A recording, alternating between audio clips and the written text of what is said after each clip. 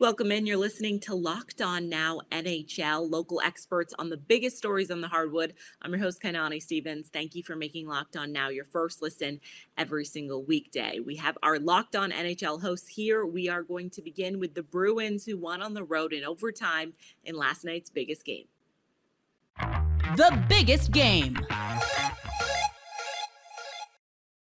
Jake DeBrusk is on a hot streak for the Bees right now, and he kept contributing by scoring the game-winning goal in overtime against the Blue Jackets. Our Locked On Bruins host tells you the story of how the Bruins got the win.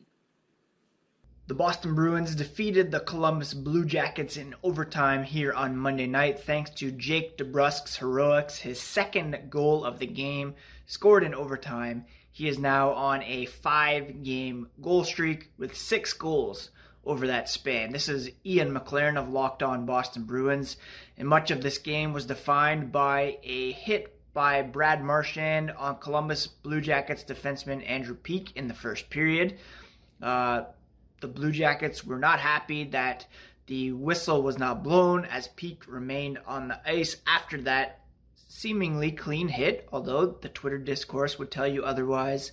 The Bruins scored on that play, and there was a lot of rough stuff and comeuppance attempted by the Blue Jackets afterwards. But at the end of the day, the Bruins come out winners of this game by a score of 3-2 in overtime. They will head to Detroit to take on the Red Wings on Tuesday night. Catch Locked On Boston Bruins in your podcast feeds for all the latest on the black and gold. Again, this is Ian McLaren, host of Locked On Boston Bruins. The St. Louis Blues got the win over the Arizona Coyotes thanks to 4 goals in the second period. Locked On Blues recaps the easy win for St. Louis. The St. Louis Blues defeated the Arizona Coyotes 5-1 in convincing fashion, behind 2 goals from Vladimir Tarasenko, who claimed sole leader in goals scored by the St. Louis Blues this season, but it was a close race. Buchnevich got himself a goal, which tied it up at one point, and then Tarasenko got himself a second goal to retake the lead. So lots of 20 goal scorers on the Blues this year.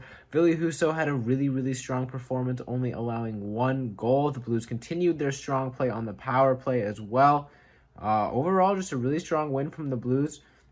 First home game after a long road trip is always tough, and the Blues stood tall to the task and came away with a 5-1 victory. Next up is the Seattle Kraken on Wednesday, so let's hope they can carry that momentum from a win over a bottom 3 team in the NHL tonight and win over another bottom 3 team in the NHL on Wednesday. Let's go Blues.